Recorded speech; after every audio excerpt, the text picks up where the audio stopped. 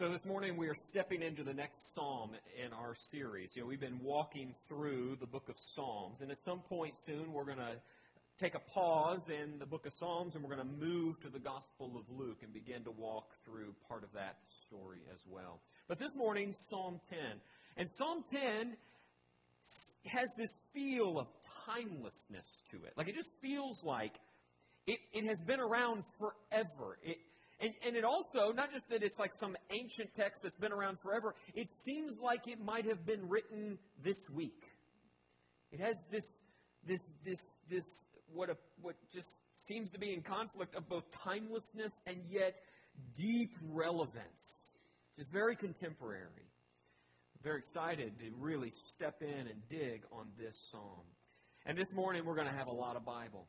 So if you don't like the Bible, this isn't going to be your place. But if you do, it's going to be right up your alley this morning. Psalm 10, if you have the Bible with you, you might have it on your phone. Maybe you have it there in front of you at the pew. If you want to read along, come just follow along with me.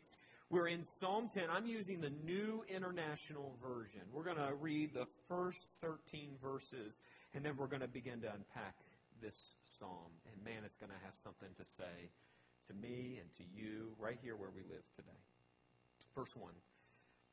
Why, Lord, do you stand far off? Why do you hide yourself in times of trouble? In his arrogance, the wicked man hunts down the weak who are caught in the schemes he devises. He boasts about the cravings of his heart. He blesses the greedy and reviles the Lord.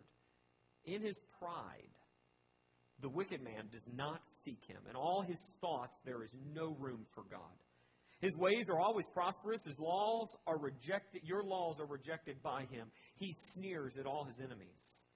He says to himself, nothing will ever shake me. He swears, no one will ever do me harm. His mouth is full of lies and threats. Trouble and evil are under his tongue. He lies in wait near the villages. From ambush he murders the innocent. His eyes watch in secret for his victims. Like a lion in cover, he lies in wait. He lies in wait to catch the helpless. He catches the helpless and drags them off in his net. His victims are crushed. They collapse. They fall under his strength. He says to himself, God will never notice. He covers his face and never sees. Arise, Lord, lift your hand, O God, do not forget the helpless. Why does the wicked man revile God? Why does he say to himself, he won't call me to account? 13 verses, I think, have a sense of timelessness and yet deep relevance. Two things going on in these 13 verses. So we're just going to, I don't even want to think of these as points. These are two things that are standing out, two themes maybe, that are running through these first 13 verses. So we're going to put them up, these two things, and then we're going to just quickly unpack each of them. So number one, the psalmist is struggling because the wicked are prospering. Okay, so that's the first thing I'm noticing right out of the gate. And secondly, the wicked reject God. But man, there's a lot to that rejection. So let's unpack both of these things. You'll notice that this is the psalmist. We don't know who wrote the psalm. Just like Psalm 1 and Psalm 2, there's no subheading. So there's no long tradition of who wrote this psalm. So it kind of goes in the bucket of an anonymous psalm. But we know it is inspired. It's been in the Old Testament ever since it was written. And so here we have Psalm 10, the psalmist, right out of the gate, struggling. The wicked are prospering. Here's how he started the psalm, just as a review. The psalmist cries out, why, Lord, do you stand far off? Why do you hide yourself in times of trouble? In his arrogance, the wicked man hunts down the weak who are caught in the schemes he devises. I mean, this is this cry of, where are you? Like, I'm looking around. There are really bad things happening. Where are you, God? Now, does that not feel contemporary? Like, hey, God, where are you? You seem far off. Love to know what you're doing because there's a lot of bad things happening right now. Where are you? And not only are there bad things happening, but the people doing the bad things, it seems like nothing's going wrong for them. If you'll notice later in the psalm, he says this in verse 5, the first part of verse 5, there in Psalm 10, his ways are always prospering. So it's not just that like bad things are happening and the wicked people are hurting others. It's that they're actually prospering. They're getting away with it and they're thriving. That is a contemporary issue. And it's been going on for centuries. And so I just want to bring a couple other passages. I just want to bring them forward for us. Because sometimes I think we need to understand that the Bible is not just some prim and proper book that never deals with the hard things of life. Several times this same thing gets spoken in the Scriptures. It gives us language when dealing with something very bad in our world and it seems like God's not there. That's not the first time anyone's ever struggled with that. Actually, the authors of the Scripture own it. They also have struggled at times. Psalm 73. Psalm 73, verses 3 through 5, and then we'll just drop to verse 12. Check this out. Seems very contemporary as well. David here is the author of this psalm, Psalm 73. For I envied the arrogant when I saw the prosperity of the wicked. They have no struggles. Their bodies are healthy and strong. They're free from common human burdens. They are not plagued by human ills. This is what the wicked are like. They're free of care, and they're amassing wealth. Like, the bad people are out there doing lots of bad things, and yet they are thriving. Where are you, God? The prophet Habakkuk, it's just this really short book in the Old Testament, this prophet, 3 chapters, and the book opens. The prophecy opens with this. Habakkuk chapter 1, 2, 3. How long, Lord, must I call for help? But you do not listen. Or cry out to you violence, but you do not save. Why do you make me look at injustice? Why do you tolerate wrongdoing? Destruction and violence are before me. There is strife and conflict abounds. That's how the prophet opens the book. So many in our modern world think they're quite sophisticated if they bring deep questions, deep philosophical, metaphysical questions about the nature of good and evil and the injustice of our world, and that proves there's no God. As if they brought forward some real new argument that no one's ever heard, that when bad things happen, that can't be a good God in control. There's nothing new about that struggle. The Bible has that struggle even within itself. So when next time someone says there can't be a good God and bad things happen, just know the prophets and the psalmists have been dealing with the same exact thing. That's no argument against God. That just shows that's a human struggle. And the Bible's honest about human struggle. So here Habakkuk says, God, I'm seeing a lot of violence and a lot of wicked people, and I'm wondering, where are you? It's a question I think we are asking this week. No matter what the news that's going to come forward, and it will be bad, you're probably going to want to ask, where are you, God? And why aren't you doing anything? Now, here's the cool thing. The Bible's got an answer for that. The Bible's got an answer for that. Maybe not one we like, but the Bible's got an answer. Psalm 10's got an answer. We'll get to it in the second half. So let's now dig on that second point. The wicked reject God. The wicked reject God. So we know the wicked are out there. They're doing a lot of bad things, and they're getting away with it. They're prospering. It's like, why, God? Where are you? Why do you stand so far off? But there's also that piece of the wicked reject God, and there are layers to the rejection. I really want to unpack that. There are layers to the rejection. It's not like just they're going around going, there's no God. Did you know there's no God? There's no God. That's not so simple. There are layers to the rejection. So let's take it just kind of as it flows through the psalm. Psalm 10, we'll just pick up several verses, and I've put in red here the different ways that the psalmist describes the rejection. It is a reviling of the Lord. A form of rejection is they don't even seek Him. And I love, this is probably one of my favorite parts of the psalm, verse 4, in their thoughts they have no room for God. Their minds are so full of everything else, really themselves, there is no room for God. God doesn't even make it in as a thought. And then that last section, that last part of verse 5, your laws are rejected by Him. They literally just say, I reject the Word of God. Like, those are all ways of rejecting God. So just different ways of summarizing that basic reality of rejecting God. And when you reject God, you typically then put another God in its place. And that God typically is you or me. Like, that's usually the way this works, is that I become my God.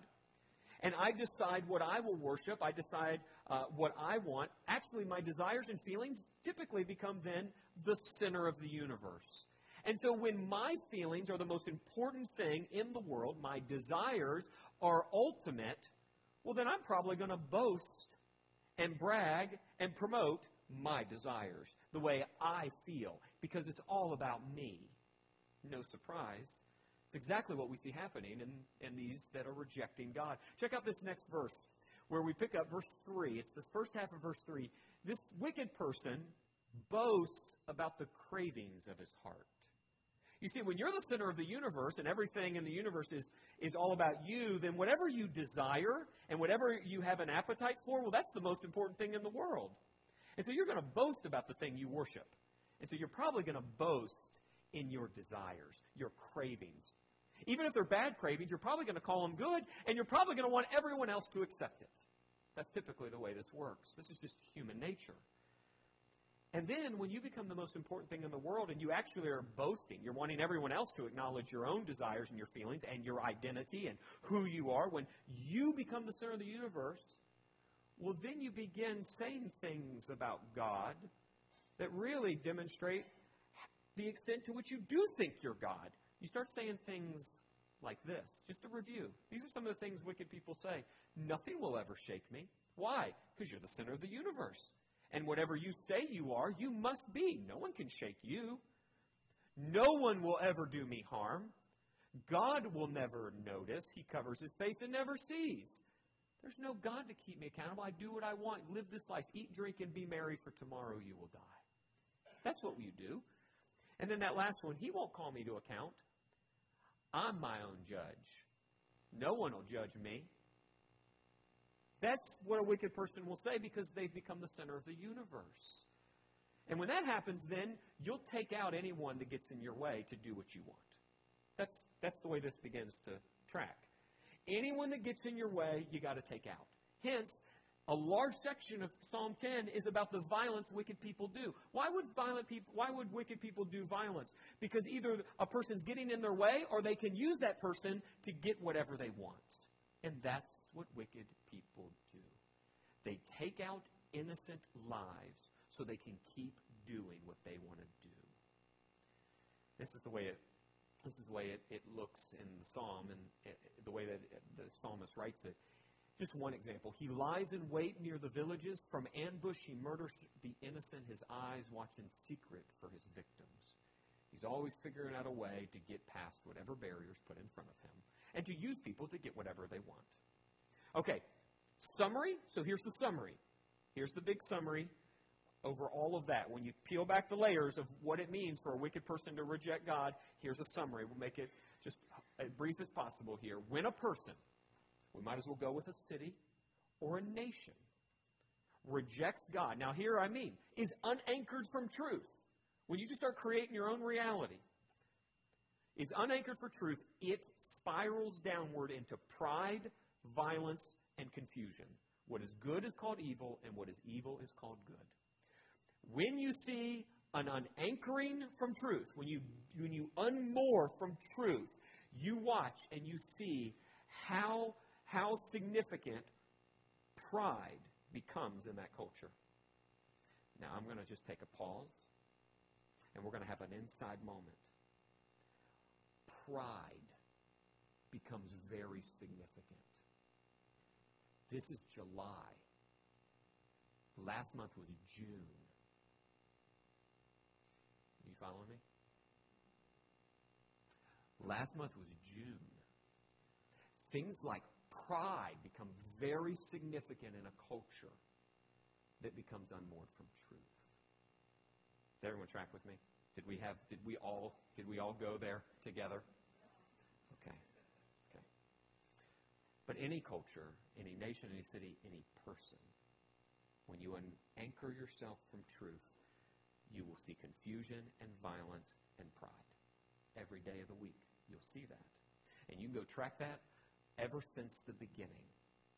In Genesis 1 and 2, everything was really good. And then in chapter 3, something happened. Adam and Eve decided they could be God. And what happens? Violence and pride and confusion.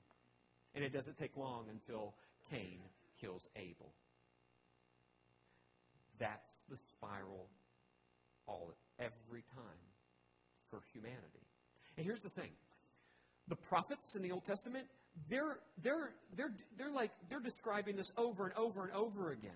Now, some of us are reading a Bible plan called the Bible Recap. It's a Read the Bible in a Year plan. And maybe you're reading a different Bible in a year plan. But for us that are reading that plan, we read Hosea this week. And I couldn't help but bring this passage out. Take a look.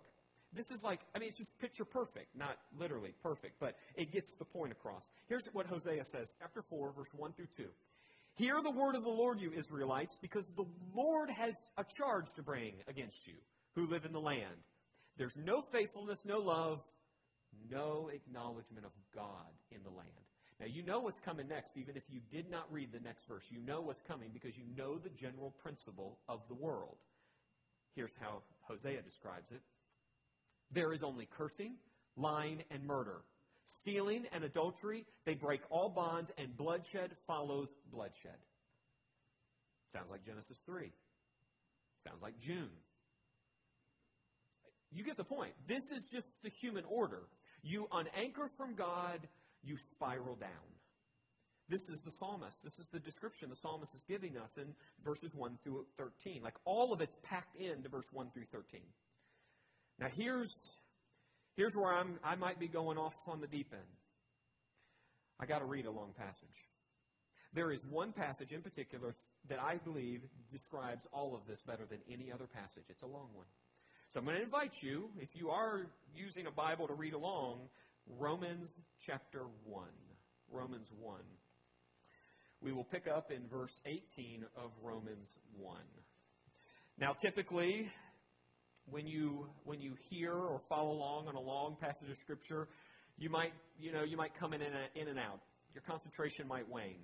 You might get sleepy. Your eyes get heavy. I get it. Like reading the Bible doesn't always strike us as the most, exciting pieces of literature. Now, I think it is. I think it's our problem, not the Word of God's problem. But this one, this passage, it's bold. It's loud. I mean volume. Wait till you hear the content. I think this one will keep you awake. Here we go. Paul writes this. Chapter 1, verse 18. The wrath of God is being revealed from heaven against all the godless and the wickedness of people who suppress the truth by their wickedness. There's a relationship between truth and wickedness. Since what may be known about God is plain to them, because God has made it plain to them. For since the creation of the world, God's invisible qualities, His eternal power, divine nature, they've been clearly seen, being understood from what has been made, so that people are without excuse. For although they knew God, they neither glorified Him as God nor gave thanks to Him, but their thinking became futile. That means useless. Their foolish hearts were darkened. And although they claimed to be wise, they became fools. And they exchanged the glory of the immortal God for images made to look like a mortal human being and birds and animals and reptiles. Therefore, God gave them over in the sinful desires of their heart to sexual immorality for the degrading of their bodies with one another. They exchanged the truth about God for a lie. And they worshipped and served created things rather than the Creator, who is forever praised. Amen. Now, because of this, God gave them over to shameful lusts. Even their women exchanged natural sexual relations for unnatural ones. In the same way, the men also abandoned natural relations with women, and they were inflamed with lust for one another. Men committed shameful acts with other men and received in themselves the due penalty for their error. Furthermore, just as they did not think it worthwhile to retain the knowledge of God, so God gave them over to a depraved mind, so they do what ought not to be done. They have become filled with every kind of wickedness, evil, greed, and depravity. They are full of envy, murder, strife, deceit, malice. They are gossips, slanderers, God-haters, insolent, arrogant, boastful. They invent ways of doing evil. I got to read that again. They invent ways of doing evil. Now, this next one, I didn't write it. Paul wrote it. They disobey their parents.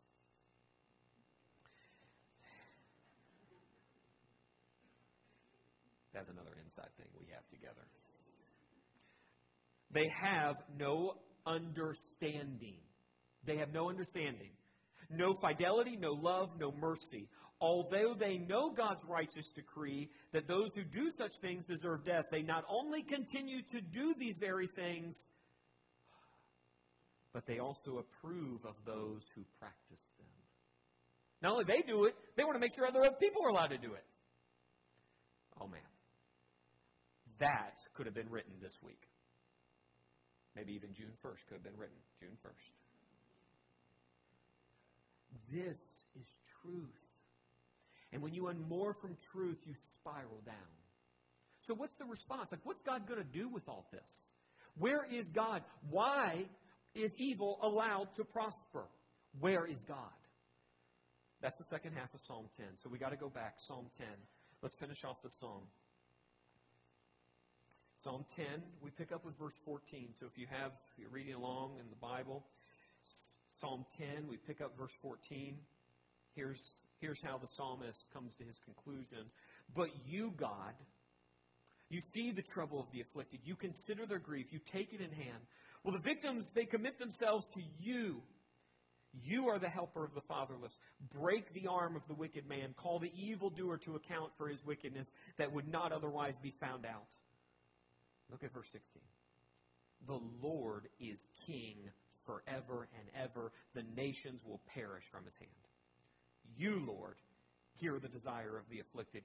You encourage them, and you listen to their cry, defending the fatherless and the oppressed, so that mere earthly mortals will never again strike terror. Summary, God's justice wins. The thing we don't understand is, why are you letting it happen now? God looks in and says, don't you worry. I will bring judgment. There will be judgment. No one is getting away with evil. When Habakkuk cried out to God, God, where were you? Where are you? God says, even if I told you, you would not understand. You wouldn't believe me if I told you. God was going to send a more wicked nation to judge a less wicked nation. What sense does that make? And then God said, and don't worry, I'm going to judge them too. And all of it will be for my glory, and the righteous will live by faith. So there's no clear answer on why God doesn't do something today on July 24th to stop evil. But what we know for sure is that God will stop evil. And it is part of his providence. So this question of why would a good God let bad things happen, that is short-sighted. Where that question would really matter is when you get to the end of time and you look back and see no justice. None of us are there yet. There will be justice. And we will all look back and see the glory of his justice. And no one will be asking, why did you let that happen for so long? Because we will see so clearly his justice. Even today, God's justice will be seen. It just might be hard right now. So just know this. Judgment is coming. Here's the end scene. This is the layers of God's judgment. The end scene is this. Revelation 21, 6-8. This is the thing that will be most clear. He said to me, this is John, the Apostle John writing, he said to me, it is done. I am the Alpha and the Omega, the beginning and the end. The cowardly, the unbelieving, the vile, the murderers, the sexually immoral, those who who practice magic arts, the idolaters, and all liars, they will be consigned to the fiery lake of burning sulfur. This is the second death.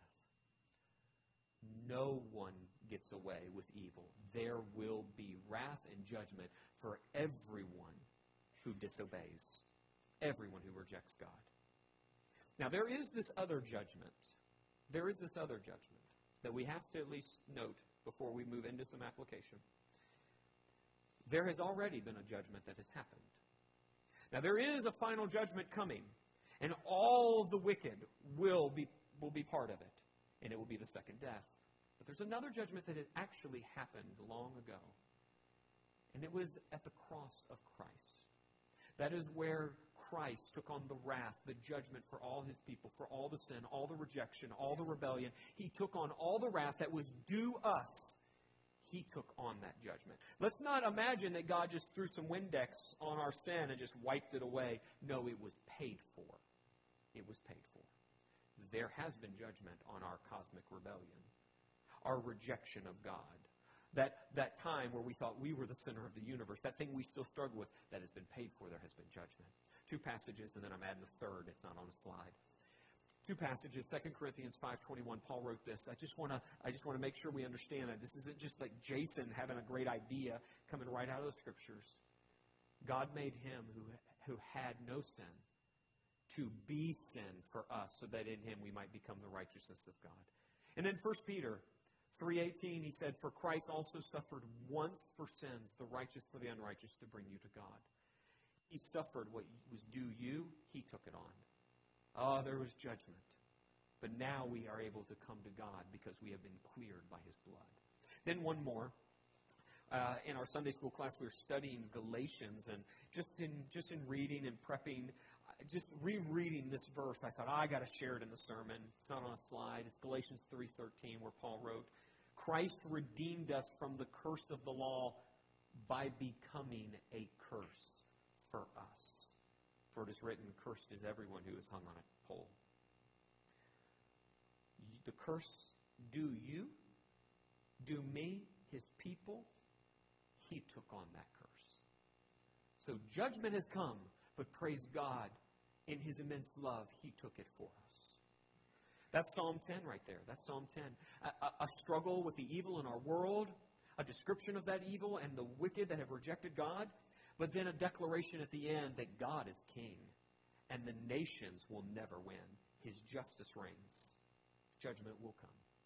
Psalm 10. So much there. So here, let's make some application. And here, I feel like it's like ready-made for application. Like it's just ready-made to just scoot right into our contemporary setting. So I want to say it this way, and I'm going to pull language from Psalm 10 to step into application. Here it is. We are living in a society where people are so full of pride they do not seek God. In their thoughts, there's no room for him. They boast about the cravings of their heart, and they say to themselves, God will never notice. He won't call me to account. Like, that's our world. Psalm 10 describes our world, describes particularly our society where it currently sits. And the way this is shaping out for us is that now, even the concept of truth, something outside of ourselves, something that is just stable, absolute, something that stands over us, truth, now is considered a threat. This has been going on for quite a while, but now where this is beginning to shift is now if you even declare truth, if you declare absolute truth, this is now considered a form of violence and abuse. Where if you say something to somebody that doesn't match up with what they believe, well, now you are doing violence because you've spoken truth to them. Because truth is now a form of violence. Now, how in the world does that work out logically? Well, if you are the center of your universe, okay, if you're the center of your universe, and someone tells you you're wrong, well, that they're trying to cut the idol away from you. They're trying to tell you to stop worshiping the thing you have every right to worship, yourself. That is a form of violence when you go to war with someone's idol. And so, yeah, for a lot of people, to speak of truth is violence. I want to give you an example of how this has played out in something a little more popular. So there's a documentary out there. It's not a religious documentary. It's a documentary called What is a Woman? There's a lot going on in this documentary. So I want to just detail one part of this documentary. The documentary maker goes to the University of Tennessee and sits with a sexuality and gender studies professor. Now, it just so happens that I also spent time at the University of Tennessee working on my doctorate, and much of my work was done in gender studies. I did not know this professor. Just looking at him, he probably looks younger, probably came after I was gone 10 years ago. But I know this world, and I know it at that university in particular. So it's just so interesting that he sits down with someone from UT. And I want you to hear what this filmmaker I want you to hear this conversation between this filmmaker and this gender studies professor. And I think you'll see the point very clearly. We're going to watch it twice. It's about 35 seconds. Okay? Just a clip. About 35 seconds. We're going to watch it twice because I don't want you to miss it. All right, let's go. I'm not even talking about social context. I'm just trying to start by getting to the truth, you know. Yeah, I mean, I'm really uncomfortable with that language of like getting to the truth again. In social why life, why is that uncomfortable? because it sounds actually deeply transphobic to me. And if you keep probing, we're going to stop the interview. If I probe about what the truth is? You keep invoking the word truth, which is condescending and rude. I'm saying to you, How is the word truth condescending and rude? why don't you tell me what your truth is? And you're walking on 30 seconds more of thin ice before I get up. I'm not even talking about social context. I'm just trying to start by getting to the truth, you know. Yeah, I mean, I'm really uncomfortable with that language of like getting to the truth again. In social life, why is that uncomfortable? because it sounds actually deeply transphobic to me. And if you keep probing, we're going to stop the interview. If I probe about what the truth is? You keep invoking the word truth, which is condescending and rude. I'm saying to you, how is the word truth condescending and rude? why don't you tell me what your truth is? And you're walking on 30 seconds more of thin ice before I get up. Okay. So I need you to understand. I have as my goal never to cherry pick something out of the secular world and bring it to you as a straw man just so I can tear it down. Because I feel like that's intellectually lazy. I'm not going to go pick an extreme example, bring it here, and say this represents everything happening, and then tear it down, because that's really easy to tear down the extreme. And then as the choir, we all get excited and say rah rah. I pick this example because this is deeply rooted in our intellectual framework throughout our society. That you have a truth and I have a truth, and now truth is rude and condescending. Even the search for it. That's how we get to a point where you can disregard biological reality. You can disregard moral laws that are just built into the universe. There is truth, but the moment you step away from it, you will descend into confusion. And this professor is confused.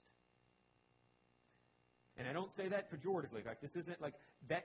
He is just confused, and many people are confused. And I'm telling you, I lived in that world, and I was very confused in that time of my life. It was a very dark place. Because I was swimming in these waters, and you are unanchored, and it's all about you. Or me. But here's the warning for us Christians. If you become unanchored, you become unanchored. And I mean you, me, become unanchored from the Word of God. This is where you're going. This is the confusion you will begin stepping into. Now, no one in here is going to walk around, I'm sure, going, I reject God, I reject God, I reject God. Come with me, I reject God. Like, who does that? Very few people do that, maybe on Twitter. But like very few people do that. Walk around saying, I reject God, I reject God. I don't think any of you would do that. But some of you may never open your Bible. And if you never open your Bible, then you're going to pick up truth from somewhere. You'll pick up ideas from another place. And if they are not truth, which they will not be, for they are not rooted in God's Word, your life will spiral. So I want to be real careful. So I want to make a larger point about our society. It's why I show the video. But I want all of us to be very careful. Don't think you're so much better that you never become Him. And let us not forget God may bring Him also to the truth. So we don't judge Him. He's an example right now for an illustration. But He's a real person. But you and I are not so far from that we couldn't get there. You have to stay anchored in God's Word. If you don't anchor there, you'll anchor somewhere, and that's never gone good for anybody. God's Word, God's Word, God's Word. Every day of the week and month and year and the rest of your life, God's Word. That will anchor you in truth. So that's the call this morning. You don't want to be like that? Anchor yourself in truth. Stay in God's Word. I heard a story this week. I want to end with this, and we'll do the next step. Tip of the hat, Mike. I think you sent this to me, and I never tell these stories. But this week it fits, and I can remember it. I never can remember. A pastor went to visit with a family at their house, and they all ate together, and there was a special spoon that the pastor was able to use. And when he left, no one in the house could find that special spoon. Now, if the story doesn't make sense, I don't care. Just know there's a special spoon, okay? That's the point. Special spoon. And so about a week goes by, and they call the pastor. Maybe it was a month. Let's just make it really long. Let's say a year. And calls up and says, Pastor, we can't find this spoon that we let you use. We believe you took it. Could you please bring it back? And he said, no, I put it inside the binding of your Bible. Yeah. Now the way the story was written, it had like a more easy, gentle, punchline, but I feel like that was really abrupt. Yeah, but it was in their Bible. You get the point. Okay. All right. Next step, here it is. I feel like it was too good to be true.